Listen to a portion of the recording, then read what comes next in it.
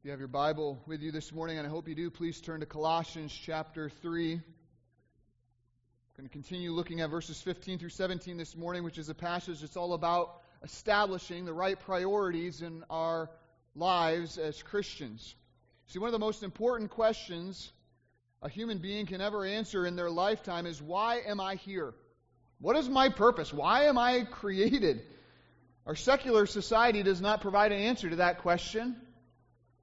Naturalistic evolution doesn't provide an answer for that question. They just set men and women off on a listless journey from birth to death, because no answer is ever given for one of the most fundamental questions of human existence. Why am I here? What is the purpose of my life? But God's Word answers that question, and it doesn't waste time getting there. Genesis 1:26 says that we as men and women were created in the image of God. We were created to reflect God's glory and character. The only problem is, because and ever since Adam's fall in the garden, we have failed at fulfilling that purpose for which we were created. As Scripture says, all of us have sinned and fallen short of the glory of God. We have fallen short of reflecting God's character and image in our everyday lives. Every human being has. Which is why it is so astonishing then when you come to Colossians 1:15 and read of Jesus Christ. He is the image of the invisible God. Jesus Christ is God in human flesh. He is the pure and perfect image of God in man, and thus He is the means by which the image of God is restored in us. When we surrender our souls to Jesus Christ to be our saving sovereign, we are united to Him who is the image of God. And we rediscover our purpose in life. It is to become more like Jesus in our words, our attitudes, and our actions. To reflect Him who is the image and glory of God, and to magnify Jesus Christ above all on a daily basis. This is our purpose in life. And what we're discovering in this letter of Colossians is that we accomplish this purpose in our everyday lives more than just through our words by saying that Christ is above all. We accomplish this purpose through our everyday actions, which are determined by our everyday priorities. And that's what our passage before us today is all about. If we want to honor and if we want to exalt Jesus Christ, who is our Savior and Lord, above all in our everyday lives, then we must set the right priorities on a daily basis in order to accomplish that goal. And Paul lays out for us here in this passage 3 priorities that we are to maintain on a daily basis. If we want to have lives that are an act of worship to God and show that Jesus Christ is supreme and above all, then we must first let the peace of Christ rule. That's in verse 15. Second, we must let the word of Christ dwell. That's in verse 16. And then finally, we must let the name of Christ prevail. And I should let you know that today we'll keep it simple by finishing our point of letting the peace of Christ rule, and then exploring this morning what it means to let the word of Christ dwell. We'll finish up the rest of the passage next week. But this is how we are to show the world by our everyday actions that Jesus Christ is the supreme and sufficient one. It is by letting the peace of Christ rule, letting the word of Christ dwell, and letting the name of Christ prevail in everything we say and we do. So as we started last week, let us again continue in this journey through Colossians 3. Let's read this together, Colossians 3:15 through 17. Paul writes, "And let the peace of Christ rule in your hearts, to which indeed you were called in one body, and be thankful. Let the word of Christ dwell in you richly, teaching and admonishing one another in all wisdom, singing psalms and hymns and spiritual songs with thankfulness in your hearts to God. And whatever you do, in word or deed, do everything in the name of the Lord Jesus, giving thanks to God the Father through Him." This is the word of God, whose righteous rules all His children swear to keep. Let's pray. Father, we thank You so much for Your word this morning. We thank You, Father, for how it is quick and powerful. cutting down to our hearts, exposing the thoughts and intentions that lie within. We thank you, Father, that it is a lamp to our feet, that it is a light to our path. We thank you that it shows us the way in which we are to walk for your honor and glory. And we thank you, Father, that it is not just merely focused on the externals of our lives, but just as you see our hearts, so your word speaks to our heart and reminds us and changes us. Father, I pray that this morning you would teach us by your Spirit, through your word, what type of priorities we ought to have the moment our heads lift the pillow to the moment they return to that place. Father, help us to have the right priorities in our lives so that when we say that Jesus is Lord, people might see that not just from our words, but by how we live our everyday lives. And on the basis of these priorities, Father, may we be able to engage in serving you as the rest of the book of Colossians lays out. Teach this to us now, Father, that we might be faithful in what comes later. We ask this in Jesus' name. Amen.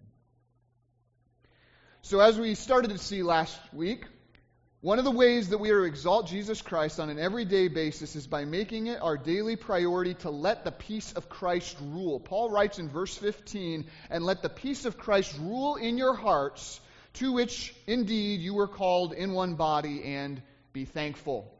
Last week we looked at that initial phrase, to let the peace of Christ rule in your hearts, and what it meant for us personally as individual believers and Christians.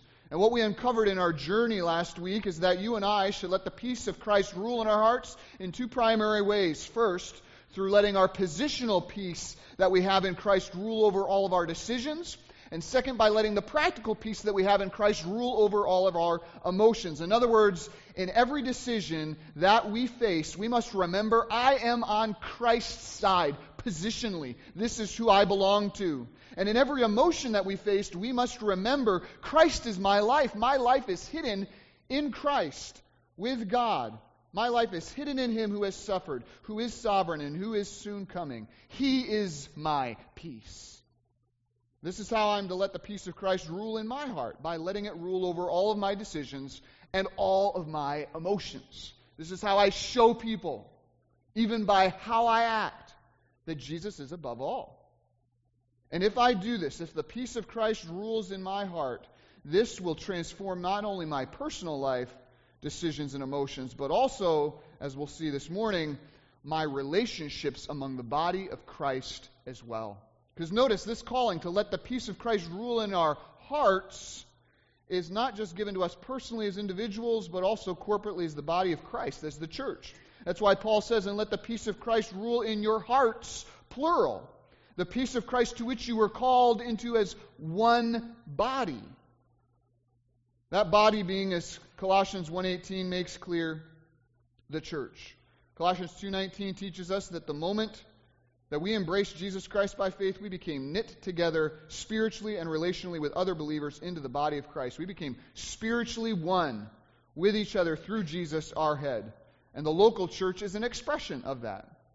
It is the local expression of the believer's union with Christ. And so Paul is making this argument. Listen, if there is peace in Christ, and there is, we saw that last week, positional and practical peace in Jesus. If there is peace in Christ, then the local church ought to be an expression of that peace. Can I just reiterate that?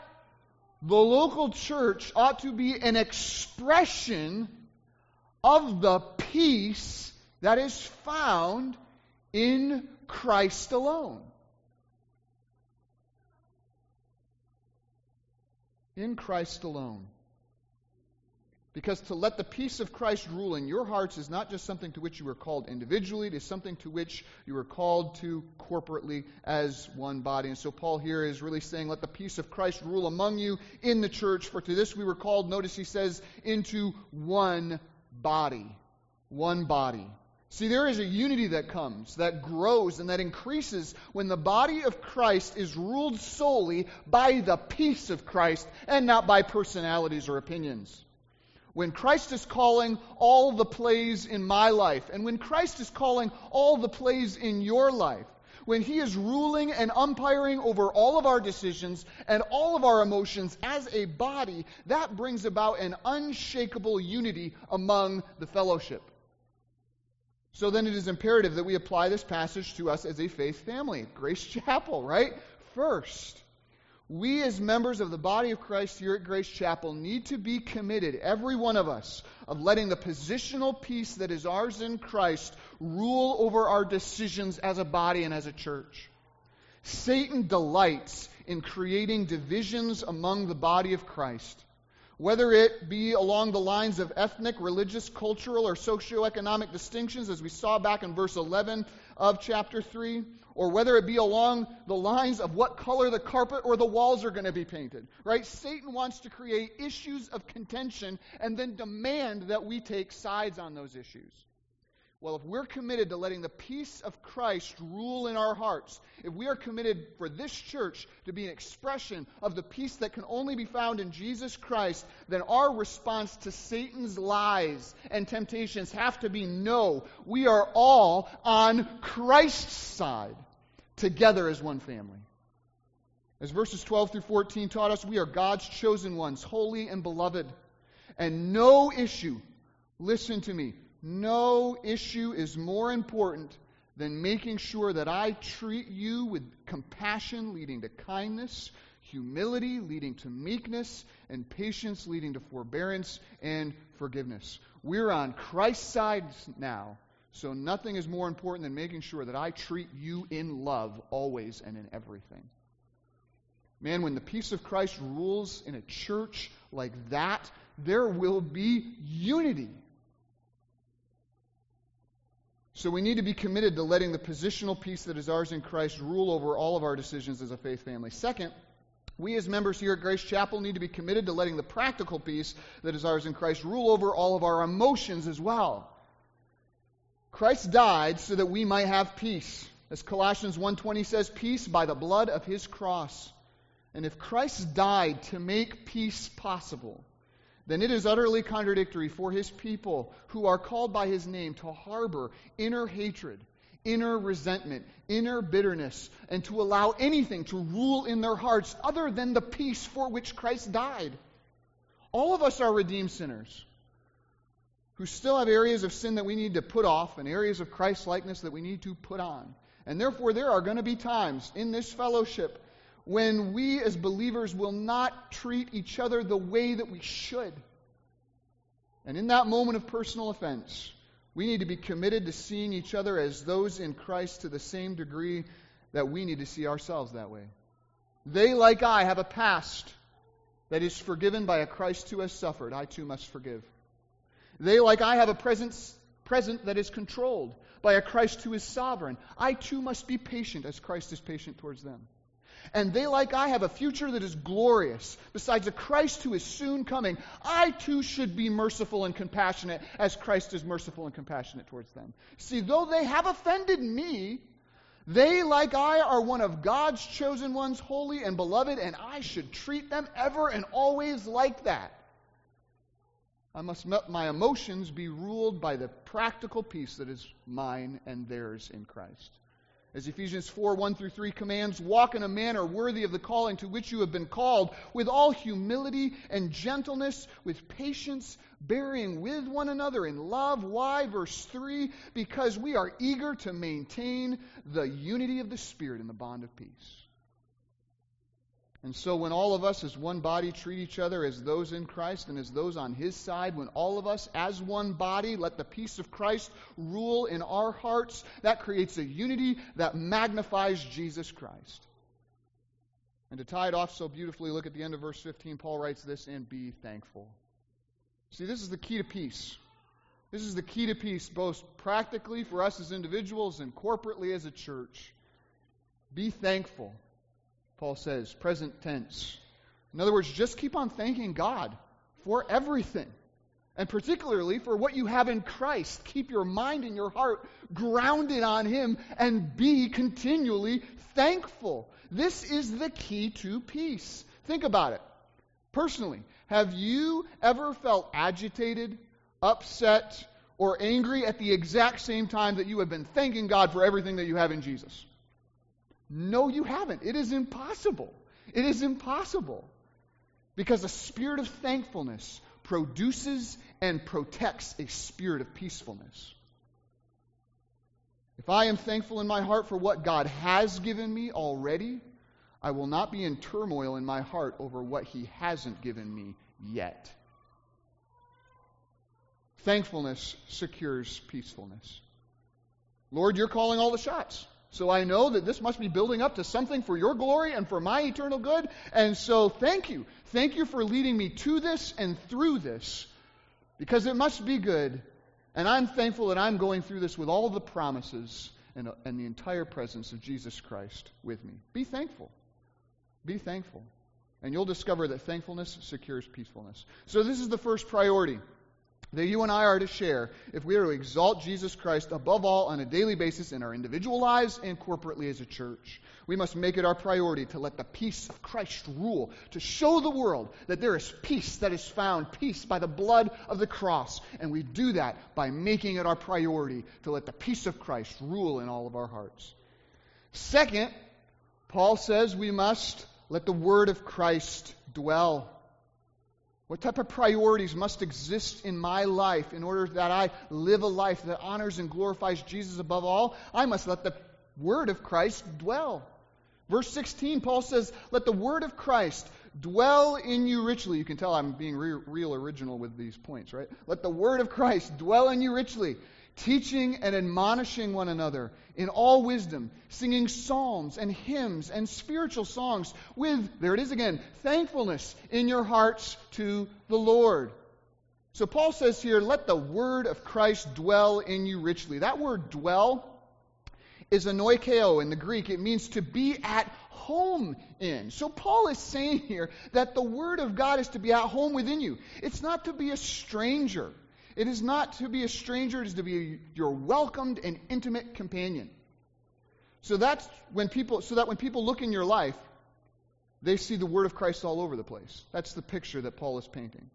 To such a degree, let me get you thinking now, to such a degree that when someone around you, like your classmates or your coworker, is thinking, I wonder what God's word says about this, they automatically think of you.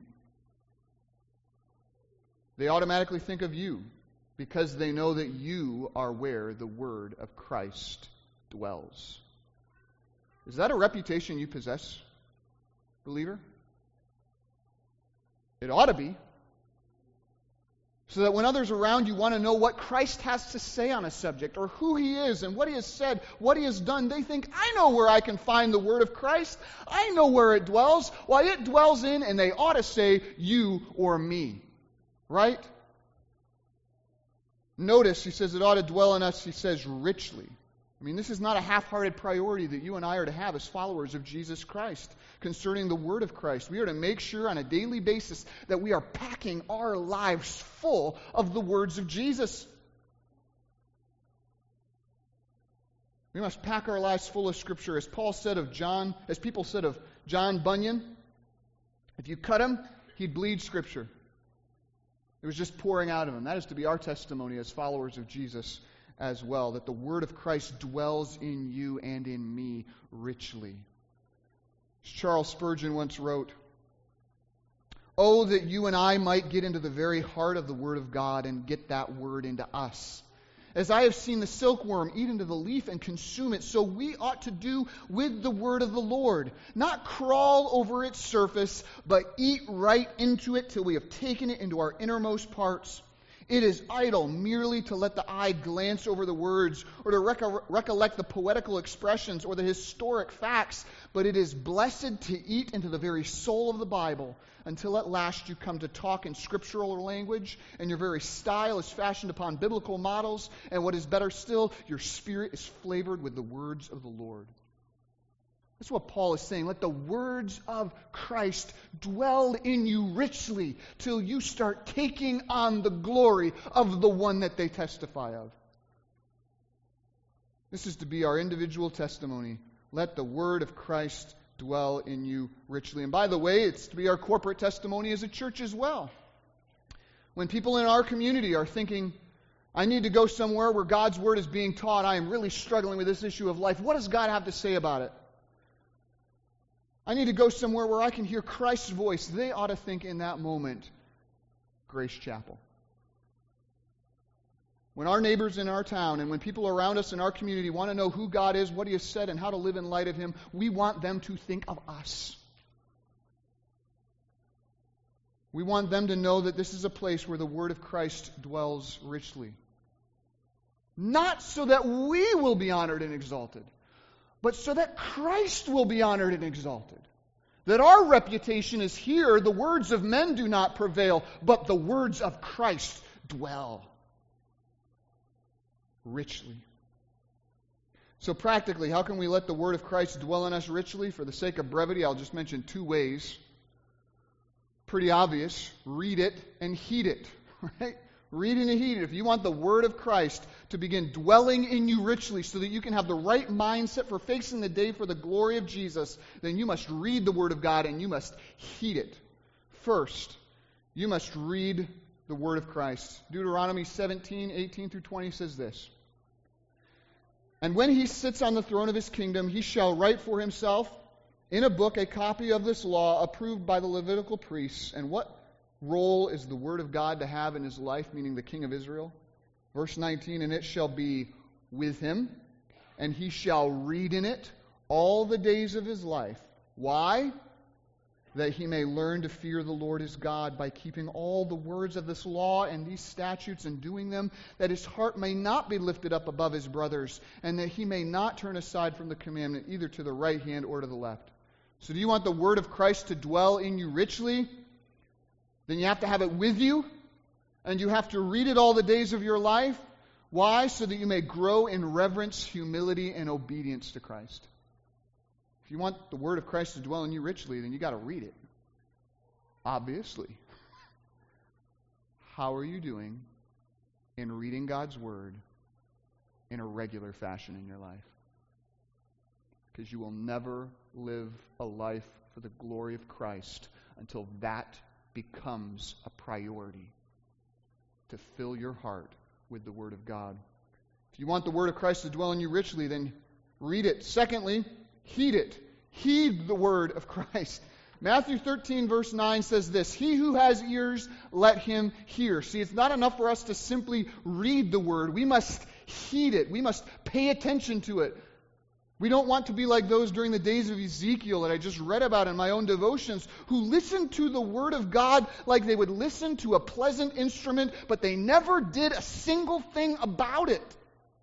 No, we must be like those of Luke 11:28 who hear the Word of God and do it. If we want the Word of Christ to dwell in us richly, then as Hebrews 2 verse 1 says, we must pay much closer attention to what we have heard. We must read the Word of Christ and we must heed it. What are you doing on a practical sense of making sure that your brain is engaged when you're reading the Bible on a daily basis? I would encourage you, if you're sitting there thinking, not really anything at all, then I would encourage you to take at least a sheet of paper and write down these three phrases. God is, God does, I must. If you've been recognizing that your brain is just skimming along the surface and you're not digging into understanding what's actually going there, if you're reading it but you're not heeding it, ask yourself those three questions. Who is God according to this passage? What is He doing? What is He calling on me to change? God is, God does, I must. And that can be a practical step to making sure that you're not only just reading God's Word, but you're heeding it. You're heeding it. And by the way, if you think this call to let the Word of Christ dwell in you richly is all about dry intellectualism, it is not. Because listen, our verse here in Colossians 3:16 is paralleled over in Ephesians 5:18, which was read this morning in our scripture reading. Only there, in Ephesians 5:18, it swaps the phrase, let the Word of Christ dwell, with the phrase, be filled with the Spirit. I think this realization is highly important for us to observe because it destroys a false dichotomy that probably exists in many of your minds this morning. And it also is important because it reminds us of what is really at stake in letting the Word of Christ dwell in us. First, the realization that let the Word of Christ dwell can be swapped with be filled with the Spirit is important because it destroys the false dichotomy that exists in many people's minds that the Word of God and the Spirit of God are experienced separately. That is not true. The ministry of the Word and the ministry of the Spirit happen hand in hand. But many people today think there's a separation. Some people go around places asking this, well, do you have a biblical church? And other people will go around asking, do you have a Spirit-filled church? As if there was a separation between the ministry of the Word and the ministry of the Spirit of God. Listen, there is not. Ephesians 6:17 says, the sword of the Spirit is what? The Word of God. You cannot separate the ministry of the Word from the ministry of the Spirit, or the ministry of the Spirit from the ministry of the Word. So if you want to experience the ministry of the Spirit, then you must put yourself under the ministry of the Word, for it is one and the same. And that in turn reminds us of what's really at stake here, of letting the Word of Christ dwell in us richly. What's at stake is whether you and I, as believers, will live lives supernaturally empowered and equipped by the Spirit of God to glorify Christ in this world or not. If you want to be filled and controlled with the Spirit of God, then you must become filled and controlled by the Word of God. For that is how the Spirit controls you. He will bring to your remembrance that which He's taught you. If you want to be supernaturally empowered to magnify and testify of Christ in this world, then you must become richly indwelt by the Word of Christ. For the Holy Spirit can only bring to your remembrance that which you have first diligently read and heeded. What a reminder that if you want to be filled with the Spirit, then you must be filled with the Word.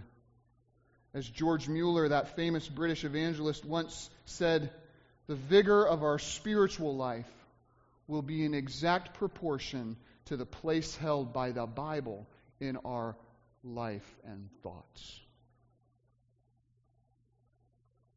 So many people say, I just want to experience that Spirit-filled life, while their Bible collects dust on the shelf. There is no ministry of the Spirit apart from the ministry of the Word. We must be filled with the Spirit to let the Word of Christ dwell in us richly. See, this call to have the Word of Christ dwell in us richly is not about dry intellectualism. This is about spiritual vitality in life. This is about experiencing the abundant life that Christ has promised us. It's about letting the Holy Spirit, through the Word of God, fill us and control us. Now, this is a dorky illustration, but it works for me, and hopefully it works for you. We are, follow with me, to experience the Word of Christ spiritually like I enjoy experiencing Mountain Dew physically. Okay? Can I tell you? I love Mountain Dew, and I love to have it dwell in me richly. For you, it might be coffee. For me, it's a Mountain Dew. Don't judge, okay? So, now when I open up a can of Mountain Dew, right? I sip it slowly. I savor it, I don't want to get into too much details, and I let it fill me. I let it fill me up, not only because I enjoy the flavor and experience of the moment, but also because I seek its energy. Right? Mountain Dew has a powerful effect, enlivening and invigorating me. In fact, I drank some this morning before I came up here. Listen, the Word of Christ does that exact same thing for us as well. Psalms 19 verse 7 says, the law of the Lord is perfect, and what does it do? It revives the soul. See, we are to let the Word of Christ dwell in us richly, not just because of what it is perfect, but also because of what the Word of God does. It revives the soul. It enlivens the soul. It brings life into my inner man. God's Word imparts spiritual life and vitality. It has a powerful effect. A powerful effect. It invigorates and enlivens us to live for the glory of God. As Jesus said in John 6:63, these words that I speak to you are spirit and life. So drink it in. Let the Word of Christ dwell in you richly, so that you might be filled with the Spirit to honor and exalt Christ in this world. And what will be the result of that spiritual enlivening? We see it here at the end of verse 16. The two effects of letting the Word of Christ dwell in us richly. And they are wonderful effects. Effects that demonstrate that there is new life in our hearts. They are effects that demonstrate to the world around us that we are indeed alive because there is a risen Savior. Powerful effects when we let the Word of Christ dwell in us richly. And that's going to have to wait till next week. But until then, I want to finish with these two applications. First, in light of the priority of letting the peace of Christ rule, how are you doing, believer, in protecting the peace that is yours in Christ through a spirit of thankfulness? Would your spouse know you to be a thankful person? Would your kids know you to be a thankful person? Co-workers? Do you have a spirit of peacefulness that is protected by a spirit of thankfulness? I would guarantee you that the area of your life where you are feeling the most anxiety and troubledness is an area where you have not thought, how can I thank God for what is going on right now? I would encourage you that if you are struggling in manifesting a peace of Christ, particularly in your emotions, a helpful exercise that has helped me is to write down that which is making you troubled or afraid, and then write out all the things that you can be thankful to God for related to that issue. And what you'll find out is that if with thanksgiving you let your request be made known unto God, as Philippians 4:6-7 says, the peace of God which surpasses all understanding is going to guard your heart and mind in Christ Jesus. God will fulfill His promise. Second, in light of the priority of making the Word of Christ dwell, my application is very simple. How are you doing in reading the Word? How are you in heeding the Word? I would encourage you to return to the Word of Christ this week and to make it your priority, to have it dwell in you richly so that you would be enlivened and equipped by the Holy Spirit to live for the glory of Christ this week. Bring it with you. Carry it with you. Put it in your back pocket. Put it on an index card. Carry it with you for the rest of the day so that you can let it dwell in you richly, fill you up, and give you that enlivening strength you need to exalt Christ on a day-to-day basis. Because this is how we show that Christ is above all. It's by letting the peace of Christ rule, and is by letting the Word of Christ dwell. We'll have to look at the rest of the passage next week, but for now, this is the Word of God from Colossians 3:15-16, which I now commit to your further study and your faithful obedience until He who is our life appears. Let's pray. Father, I thank you so much for the rich feast from your word this morning. Father, we thank you for the realities that are ours in Christ. Realities that secure for us a spirit of thankfulness so that we might have peace. Father, we thank you that there is peace in Christ. Help us to meditate on the truths that are ours in Jesus this week, so that in the midst of an anxious and troubling world, we can have a peace that passes all understanding. And Father, we also thank you that this week we have your word. We have the words of Christ. Father, I thank you for how they are words of comfort, words of encouragement, words of conviction and warning, words of wisdom and thanksgiving. And I pray, Father, that this week you would give us the grace to let your word fill us richly.